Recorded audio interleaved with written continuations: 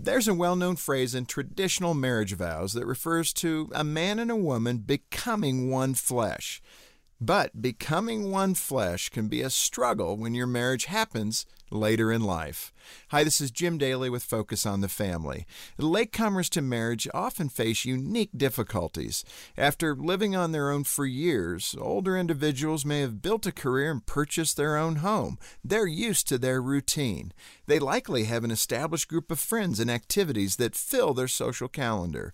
But once they marry, priorities will shift. For some couples, learning to compromise with a new spouse can be more of a struggle than they might have expected. If you're entering marriage later in life, you and your spouse will have to learn to be intentional about getting on the same page. It's hard enough when you marry young in life. Start by realizing you have to go into this situation with your eyes wide open. If you're aware of some of the challenges you'll face, you're ahead of the game. Take some time to discuss how your careers and personal interests can blend in a way that satisfies you both and enriches your relationship. There's no question that marrying later in life can have its difficulties, but it can also bring a new sense of meaning and richness to your life.